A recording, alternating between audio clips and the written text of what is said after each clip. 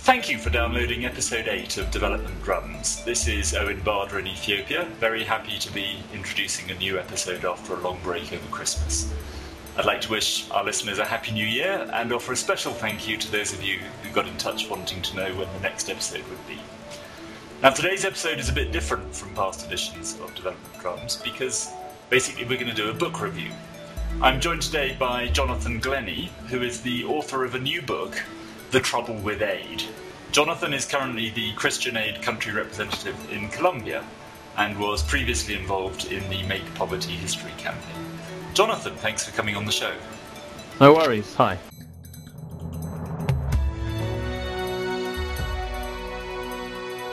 Let's start by explaining about the book. There are lots of rather dull, very worthy books about the aid business. And in my view, this is not one of them. This is a short, readable book full of anecdotes and examples about the way that aid works, and missing out all the kind of lofty rhetoric that you often read in books like Jeff Sachs's book on ending poverty. So the ideas that might otherwise be quite boring, such as aid conditionality, are brought to life with examples that illustrate and support the arguments. Jonathan, do you want to tell us why you wrote the book? It's quite critical of aid, and you spent a long time campaigning for more and better aid, so why did you write this book now? That is true. I did. I was part of the Make Poverty History campaign when I worked for Christian Aid in London, and clearly an important part of that movement was the campaign for more and better aid. So, in fact, really by default, I was campaigning for more and better aid, although it wasn't an area that I really... I focused more on the better aid, I would say. I wrote this book, and thanks very much for those comments. I mean, that's precisely what I was trying to do, not another academic treatise. There are lots of books, especially at the moment, about the impacts of aid, and some of them are really good. Most of them are quite long, and a lot of them get into the technicalities quite quickly. I was very much thinking about campaigners, thinking about people very interested and passionate about Africa and aid, and I wanted to present, I suppose, arguments that do the rounds in the academic community and actually very much in the NGO community, but tend not to then be shared with most people. I think I have to say that. So I wrote a short book, and I hope it communicates well. I think it does. I think it's full of really interesting examples and anecdotes, and it doesn't slip into jargon, which is one of its great strengths. And one of the things you've said is that it's the only book that looks at the overall impact of aid, and you've divided that analysis into 4 parts: the direct impact of aid, second, the impact of aid on policies in developing countries, third, the impact of aid on institutions and governance, and then lastly, the macroeconomic impacts on growth and exchange rates. And if I've understood you right, your argument is that when you take all 4 of those effects into account, government aid to Africa can actually have some quite harmful effects. And it's possible that those harmful effects might outweigh the good that aid does. Yeah. But is that right? Yeah, well, that's absolutely right, and it's really a response to what I consider to be a one-sided analysis of aid, and this is true in a lot of the books that even the books that talk about is aid working, they'll look at what I've described as the direct impacts of aid: how many schools have been built, how many roads have been built, how many children have been vaccinated, and that they are really, really important. And in my book I make very clear that those impacts of aid in general have been positive, and I don't want to undermine at all the impressive work that NGOs and governments do with regard to those issues. But I do want to say, actually, there are other impacts of aid as well, impacts that those working in the business know quite a lot about: conditionality, the way that governments are forced to change their economic and social policies if they want to receive aid. Really importantly, accountability. Who are governments accountable to? As more and more people are accepting that it's the institution, the state, that is vital if we're going to have long-term development, something that wasn't accepted in the 80s and early 90s. So we're going to come to those details, but let's just in aggregate, in total. It's not clear to me from the book whether you're saying that in total aid does actually do more harm than good, or just that there are some circumstances some of the time where, because of these negative things that you describe, and which we'll talk about in a second, whether you're saying that just in some circumstances some of the time it does more harm than good. Yeah. It's much more of the second. In some circumstances, some of the time. I think it's something you might agree with, Owen, that trying to say aid does good worldwide or aid is bad worldwide, I don't actually find that they're particularly helpful things to think about. Has aid helped Botswana in the last 30 years? Has aid helped Vietnam in the last 30 years? How could a change in the way we give aid to Bolivia? They're actually what we need to be talking about. And I'm actually concerned about this idea that doubling aid to Africa as this kind of general response to poverty is the right way. I'm happy to see aid increase to some countries. I think Botswana might actually be a good example, which is relatively well governed and relatively little amount of aid. But in other countries, they have for far too long received far too much money for reasons of policy conditionality and for reasons of accountability especially, and therefore aid should be reduced to those countries. It's much more an individual analysis of each circumstance. And I know that gets complicated, and I know that sometimes isn't that helpful for making big campaigns. But I do think it's really vital, because when you speak to African civil society, it's those people themselves that tell you we're not so sure that all this focus on aid is a good thing. So let's go into each of the four issues in turn. And the first one is about the direct impact of aid. So you have a really quite useful and succinct description of the aid industry today and the changes in it. And then you talk in the next chapter about the impact that aid has. For example, people having access to health clinics and schools, particularly where user fees were abolished. And then you also talk about some of the examples where that it's either not been a success or the success has been less clear. And you use examples about mega projects such as dams and infrastructure, which have been quite damaging on the environment or have had damaging impacts on the community. Now, I just want to be sure in this chapter, if I've read you right, is that you're saying that most aid projects, in terms of the direct impact, do have good impact, but there are some that don't work properly where the harm outweighs the good. Is that right? Yeah, I think so. I mean, I don't go into a hugely technical analysis of each aid project or to kind of analyse that, but I do say that I'm happy to accept that all of the positive impacts of aid have been very positive. And I don't want to fall into the trap, which I think some people who are nervous about aid, let's say, who criticise aid, try and coalesce everything to support their argument. I don't want to do that. I want to actually be honest and say, look, yeah, the positive impacts of aid have been very positive. Let's put that on the positive side of the ledger. And then let's look at all of the impacts and see overall, on balance, what we ought to be doing. I mean, my view actually is that all of those positive impacts, that's about money. That's about money being available. And there's an important part of the book which says we can't just reduce aid, we have to replace aid. There are very many ways in which money is leaving Africa. We can build schools, we need money, but we don't necessarily need aid.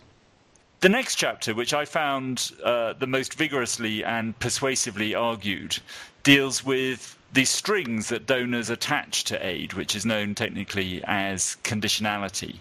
And you say, if I've understood you right, that the impact of aid on the policy of government in developing countries has in many ways been more important than the direct impact of the aid activities themselves. Tell us a bit about your argument on the impact of the strings that are attached to aid. Well, I think that's true, and I think that's actually quite commonly accepted by a lot of people. It was certainly the intention of the aid givers. They weren't in the business of giving a little bit of money here for a school, a little bit of money here for a hospital. What they were much more interested actually in was structural adjustment, and that was the phrase that was became common. So I make the case that when you look at the direction, the change in direction of African policy over the last 20, 30 years in economic policy and social policy, it's a strong case to make that the impact those policy changes have had on poor people, the loss of jobs, the charging for basic services, the undermining of productive capacity, all of those impacts which were very much associated with aid, because the issue was, if you don't make these changes, we won't give you the money. are actually deeper and, importantly, more long-term for development in Africa, for people in Africa, than the sometimes often positive changes, which was actually how the money was actually spent. Some people say that aid conditionality really didn't work, that it's impossible for donors to insist on these kind of policy changes. And I make the case, and I think I make it strongly, that that's simply not the case. Africa and most countries in Africa, especially the high aid-dependent ones, have significantly shifted their policies on a range of issues, and that's linked to aid. And I also make the case that even if you don't agree with me, and I think I also make a strong case that those policy changes have been negative for poor people in Africa, and even if you don't think that, then you should still agree that the policy changes are more important than the direct impacts, and that therefore, if you're making an overall evaluation of aid, you have to take them very strongly into account. I think it is important to distinguish that the normal, perhaps the more common critique of aid conditionality is exactly what you just said, which is that it doesn't work, that the conditions that donors attach to aid aren't rigorously applied enough, or that the governments to which they give aid have other rather more pressing political priorities, and that means that the strings that get attached to aid actually don't make any difference to the decisions the government makes. But you're making quite a different argument, which is which you're saying that it does actually make a difference in some countries, and when it does make a difference, it's actually made things worse rather than better. I don't think it made a difference in some countries. I think it's made a massive difference. I agree with some of the analyses which demonstrate that on certain occasions governments have refused, have fought against the impositions of donors. And there is evidence that happens. Of course, that happens in negotiations. But when you look at the last 20, 30 years of economic and social policy in Africa, I think it's simply irrefutable that the direction that's been taken was under very great pressure from the donors. And the anecdotes and evidence of that are just insurmountable. Every African civil servant will have a story of how they had to do X because otherwise they weren't going to get the money. And actually one of the most pernicious aspects of it is that African governments have learnt what policies are and aren't acceptable. So in a lot of cases, those negotiations that used to happen simply don't happen anymore because they know that they won't get X policy through. They know that it's a waste of political. So it becomes a form of self-censorship, basically. There's a huge amount of self-censorship that goes on because the accepted policies are well known. Now, is it your take that conditionality, if used well, if used in pursuit of good policies, if used in pursuit, for example, of policies encouraging governments to use more of their money for social services or to reach marginalised communities, that would be a good form of conditionality, and it could actually make policies better in developing countries? And it's just the problem is that we've just used conditionality to pursue the wrong policies. I think that to a certain extent that's true. I mean, I think that especially on human rights issues, I think that the pressure of, I suppose, the international community can be brought to bear on any country, not just a recipient country. My emphasis would more strongly be on the UN and other forms of pressuring countries to do the right thing. In general, I'm very nervous about conditionality because it undermines democracy, and that's the subject of the next chapter we're about to talk about. But so in general, I don't really have faith in the better aid kind of vision that one day would achieve this conditionality whereby donors are insisting on the right thing for African governments. There is no evidence that that's happened in the past, and I'm afraid there's little evidence that that's about to happen. You're listening to Development Drums with me, Owen Barder in Ethiopia, and my guest today is Jonathan Glennie, and we're talking about his new book, The Trouble with Aid. We've talked about your chapters on the direct impact of aid and on the impact of aid on policy. Let's turn now to the third of your four effects, which is the impact of aid on democratic institutions. Here you say that the way that donors behave makes it harder for citizens to claim their political and economic rights. So, for example, you talk about the parallel systems that donors set up to manage programs. You say that technical assistance can actually reduce rather than increase capacity. You say that aid can fuel corruption. And you say that aid can make things worse by keeping bad governments in power longer than they should be. And I suppose deep down what this comes to is that if money goes to governments other than from taxing their citizens, then the relationship between a government and its citizens is undermined. And so almost inevitably aid is going to undermine the institutions and accountability of government. Is that a fair summary of your view on how aid does damage to institutions? Yeah. I think it's a reasonably fair summary, especially the last bit, and that's the fundamental bit. And I've just been reading an article by Adrian Wood, who's a previous DFID economist, who makes, I think, similar arguments. It's not simply a case of throwing money at the problem. It is more complicated than that. Politics is involved, and it's something that's very difficult to measure. I can't put up statistics on accountability as against statistics on how many schools are built. It's a complicated, subtle issue. It's very, very linked to this concept of aid dependency that everyone recognises, but which is hardly ever recognised in policy documents. It's this understanding that you have when you speak to African civil servants, African civil society, when they say we've become apathetic about voting because what good does it do? Only half of our leaders are accountable to us. The other half are the donors. Is there something that we can say about why that problem has been more of a problem in, say, Zaire, as it used to be, but less of a problem in places like Korea or Botswana, or indeed in post-war Europe under the Marshall Plan, where aid is seen to have had good direct impact without undermining democratic I think that's a really important point, and that's one of the main points I make, really. You look at Botswana, received huge amounts of aid in the 70s, then a significant reduction, and hasn't received huge amounts of aid relative to its GDP since. The same happened in Korea. Those kind of short bursts of aid, and the same actually happened in the Marshall Plan in Europe, although its context was entirely different because the institutions were very well developed previously. The difference now is that most African countries are about to enter their fourth decade of very high aid receipts. And that's why the issue of aid dependency has come to the fore. It's not the case of a small amount of money or even a large amount of money over a short period of time. It's a question of decade after decade. Accountability of government to citizens has been systematically undermined because actually it's more important what donors think than what citizens think. And as we understand more and more the importance of the state and the importance of democratic and accountable institutions for development, it's not just a question of building up separate systems, of getting money in there so people can be vaccinated. In the long term, we have to develop systems, we have to develop institutions.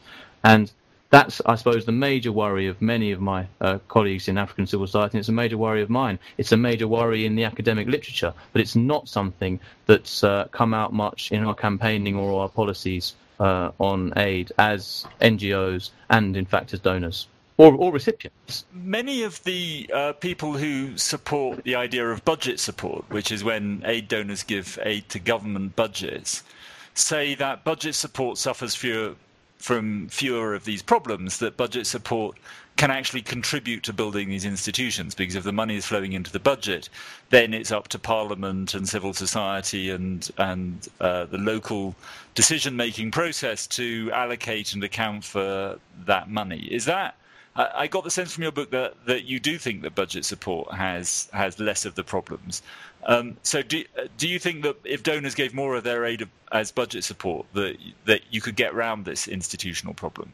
I understand the push for budget support, and I think it came as a recognition of some of the arguments I make in this book, and that are common. I mean, I'm not saying that they've totally made great leaps and bounds in terms of the theory that over micro conditionality causes great problems, and therefore ideally lump sums would be given to governments that are more or less trusted in order to promote their policy decision making.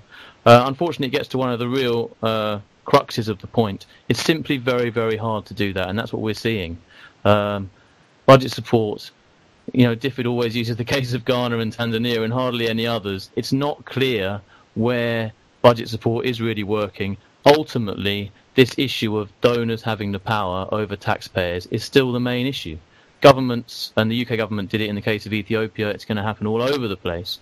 When democratically elected governments in Africa do things that are not viewed as sensible or right by donors, they will pull budget support. Those self-censorship issues, those knowledge of the bounds of the possible, which in my view have been really detrimental, not just to Africa, but to all sorts of developing countries in recent years. I work in Latin America at the moment, and you can see it all over the place. And Latin America has just broken out of that feeling that nothing else is possible, only neoliberal policies, and they're implementing other things. Not all of them are working, but there's this feeling that, yes, we can, to use a current phrase, try different things. In Africa, that's simply not going to be possible as long as the main arteries of funding come from donors. And finally, the fourth of your arguments about the effect of aid is on the macroeconomic impact. And in this chapter, you say that you say first that economic growth doesn't always lead to poverty reduction, and then you say that there's contradictory evidence about whether aid leads to growth in the first place. And you talk about the possible bad effects of aid because of what's known as Dutch disease, which is where the exchange rate is pushed up by aid inflows, and that can lead to a loss of competitiveness. I know this isn't the major part of your argument, but I just want. I also talk about the positive impacts of aid on growth. I try and give a balanced analysis. It's not trying to bash aid. It's trying to look at that as a macro. Look at the macroeconomic impacts and say, look, some of these can be positive, some of these be negative. The main point again is that they have to be taken into account by people making policy about aid, and in this case, they absolutely are. I mean, the plethora of IMF reports, especially, and from all over the place, looking at the macroeconomic impacts of aid.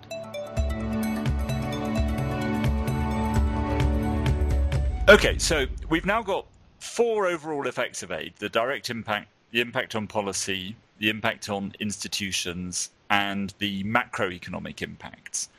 What I felt about all of those is that in every case, those are the negative impacts that you talk about are things that donors could fix if donors behave differently. In other words, they're not inherent to the aid relationship. That even if you think that there are these damaging effects, they're all things that if the donors change the way they behave and change the way they work together and work with developing countries, that you could actually get rid of the harmful effects and still keep the good effects. Is that too optimistic? Well, I think that's probably the crux of our disagreement there, Owen, because my argument really, and I suppose if I were able to address leaders of African countries, I would say that yes, it is possible to envisage a world in which donors no longer sought to impose their conditions and their wants on poor countries, and that although I have to say it's harder to envisage a world in which the accountability problem is solved. I think that any donor-recipient relation where so much money is received from a board will almost inevitably undermine the accountability of government to citizens. But even if we can envisage that world, I would urge African leaders and African people to look at the history of the last 50 years of aid and show me where, not show me where, I'm not very relevant, but to look where that's actually happened. And then to look at the current policies that are in play. There are some countries undoubtedly leading the way on this. Great Britain is one of them, Norway is another, and there are a number that really seem to understand and get this issue of accountability and conditionality. But the majority of donors, and I think we're privileged living in the UK because we don't actually see the reality. The majority of donors see aid very much part and parcel of their security and foreign and economic policy. The idea that they're gonna follow Britain and de-link aid from all of those concerns, well, the evidence doesn't suggest it. I'm all for trying to modify the aid system. That's what we have to try and do. But I think realistically looking at it, in the next 10 years, do we really expect aid to get so much better? I don't think there's the evidence for it. So at the end of the book, you describe a number of things that rich countries could do, and you say should do, to address the problems that developing countries have other than through the aid system. For example, doing more on trade, doing more on migration, tackling domestic subsidies like agricultural subsidies that distort markets and make it hard for developing countries to trade their way out of poverty. You talk about arms sales and illegal capital flows and corruption and intellectual property rights and so on. Do you think that there is any more prospect of rich countries really addressing those issues in a way that is good for developing countries than there is for making the kinds of reform to the aid system that you think are fairly improbable. Well, I think that's a very good point, and I think that's a very, very good critique. And I mean, we do live in a world in which these things are slightly unlikely. But I want to make one thing really, really clear. If aid falls to Africa tomorrow, if aid is halved to Africa tomorrow, that would be an absolute disaster for African countries. What I'm setting out is not radical aid cuts. It's a different vision of the political future. It's over the next 10 years, not seek to double aid, but seek to reduce aid. For the reasons that I've given. And I think that the fundamental problem of accountability is one that's not going to go away. That's why African governments should not wait for the West to do the right thing. They should set in train, and this I think is what also you're finding in Latin America, which I think is an area of great interest at the moment politically and economically. They should set in train those policies which will lead to a reduction in aid dependency, an increase in revenue, and more accountability to citizens, regardless of whether the West is on board or not. And that is a very difficult way to go down. Clearly, Europe and the US and China and Japan are extremely powerful players, but it's suggesting a shift. There is far more money leaving Africa at the moment than arrives there in aid in the form of capital flight, for instance. Western campaigners should be focusing on that, and so should African governments, rather than holding out for this day that one day aid is going to be delivered in a fantastic form. There's no evidence to suggest that it will. They should be focusing on climate change. They should be focusing on all these issues that actually are much more generous to Africa. We allow our Western leaders to come out of meetings and say, we're being so generous, we're giving an extra 0.01% of our GDP to Africa, which sounds great because it's kind of got lots of noughts on the end, but it's actually a really tiny gesture compared with what they need to be doing, which is trade rules, climate change, some of the things you've mentioned. Campaigners need to be focusing on that and not letting Western governments get away with the small change that is the aid market. And I suppose even if you disagree with some of my analyses that aid is doing harm in many countries in Africa, and I hope that the book persuades you that I'm right, but even if you disagree with that, I suppose the second main argument is even those people that do want to see more aid don't think it's as important as a range of other issues. But with very limited amount of resources and time, campaigners need to focus on the really important things and allow aid slowly to fall off the map. One thing you're careful to say in the book is that the problems you identify, you refer to them several places as problems with government aid, as distinct from aid from non-governmental organisations, NGOs and charities. But on the face of it, some of the problems you describe seem like they would apply to aid given by NGOs as much as they do to government aid. So did you exempt NGOs from your criticism because you think that actually that kind of aid is a lot better, or because you didn't look at it in much detail, so you didn't want to comment, or is it because you work for an NGO? It's basically the first one. I don't think it's necessarily better, but it's a far, far smaller scale. So I work for Christian Aid. It's true that we have, certain issues as a powerful organisation when we turn up in Rwanda. There will be accountability issues. There will be, in a sense, policy conditionality issues, in the sense that we won't work with everyone. We will work with those people we think share our vision and mission. So those issues do exist in the NGO world, but on a far, far smaller scale. I don't think it's sensible to think that they're making big differences in the accountability or the policy direction of whole countries. That's why I focused on big aid. And also I think that there's a chapter in the book, I think it's chapter 8, which looks at why aid is really given, where I explain, in my view, the kind of political reasons for aid giving from donors, what they hope to achieve by buying countries to a certain extent and by buying access for their businesses. And that aspect is much less important with NGOs. Because in general, they're more concerned genuinely with the poor. Obviously, there are political issues, and I'm not saying that NGOs are perfect at all, but all of the aspects I look at in the book are relevant to NGOs, but of far smaller scale and therefore not quite so important. I should just say, in defence of people who work for official aid agencies, that the people I know who work on aid in developing countries genuinely are interested in the Absolutely, welfare of without poor a shadow of people. doubt. I didn't mean to imply that at all. The people that work in development agencies tend to try and do absolutely their best within the limits of where they're working. What I wanted to say is that aid is very much part of the foreign policy of most countries in the world.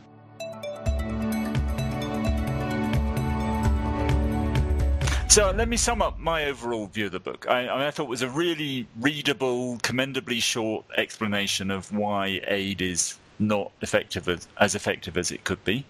I thought it brings to life a subject which, frankly, when you start reading about the Paris Declaration, all that stuff can be pretty dull. And I thought it explains what seems at first like a paradox, which is that, giving money to somebody you would think ought to make them better off, but how that can actually make people or a country worse off. So while I think the analysis I agree with, but I do in the end disagree with the conclusion.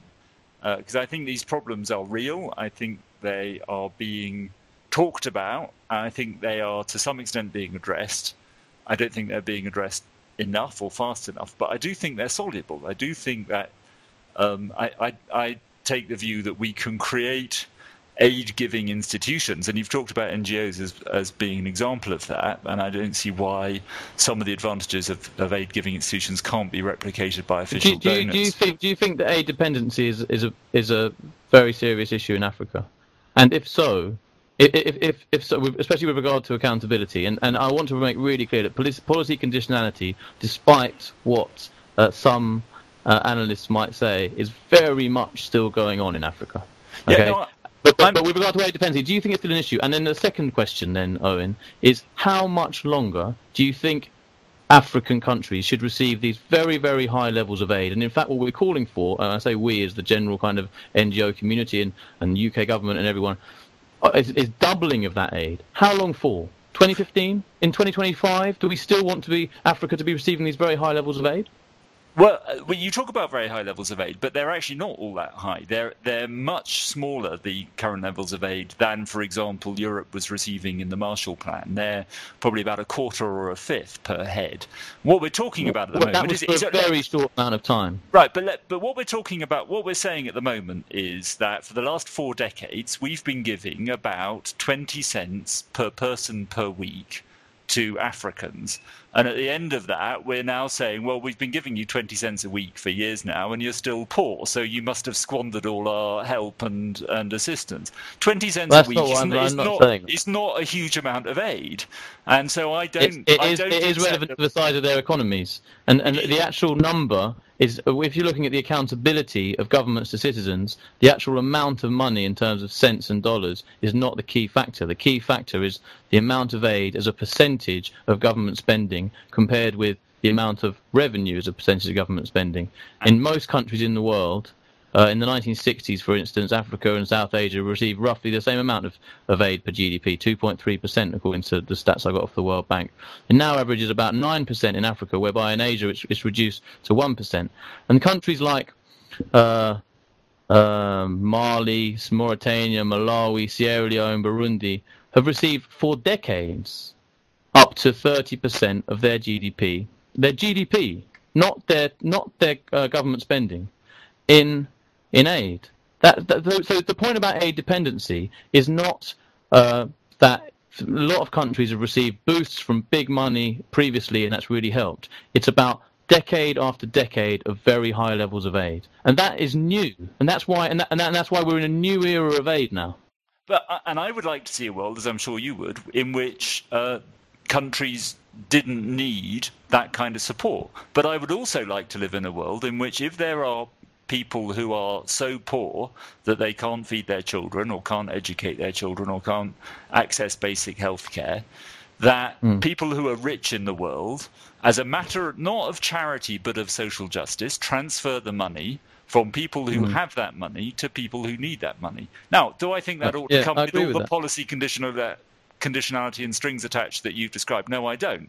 But do I want to see a world in which we say no? We don't want to live in a world where people who need those kinds of resources, we're not prepared to give it to them because we haven't figured out a way to do that doesn't interfere with their governance and accountability. No, I want to go on giving money to the poor as long as the poor need it. And this is not a huge amount of money from the point of view of the rich world.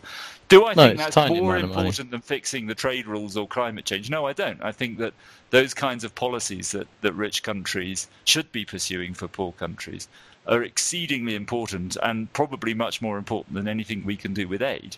But, I live in Ethiopia, you live in Colombia, you must see, as I do every day, you go to a clinic here where somebody is being treated for a disease as a result of some donor giving the money for that, and you're changing people's lives. And you go to one of these places and you just want to give them all the money in your pocket, the amount of good they're doing.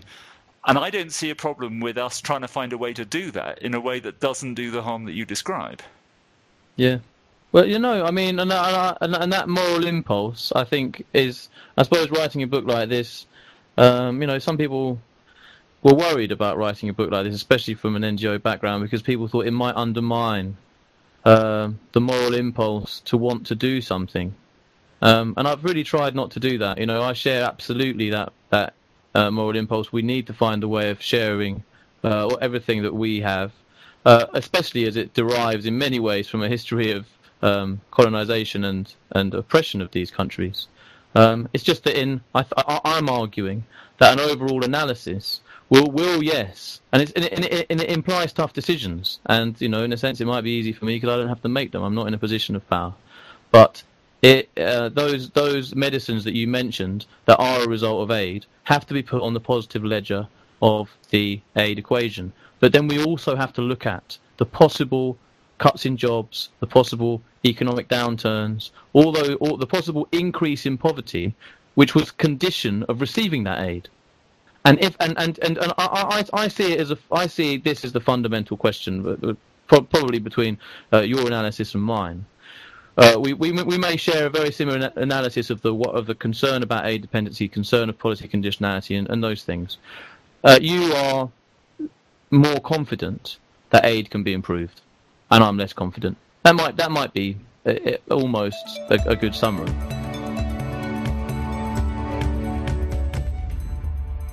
Jonathan, thanks very much for coming on Development Drums. Thank you. I've been talking today to Jonathan Glennie, whose book The Trouble with Aid is published by Z Books at a very reasonable £12.99 for the paperback. You can find a link to his book on the Development Drums website, which is developmentdrums.org. Jonathan, thanks very much. Thank you.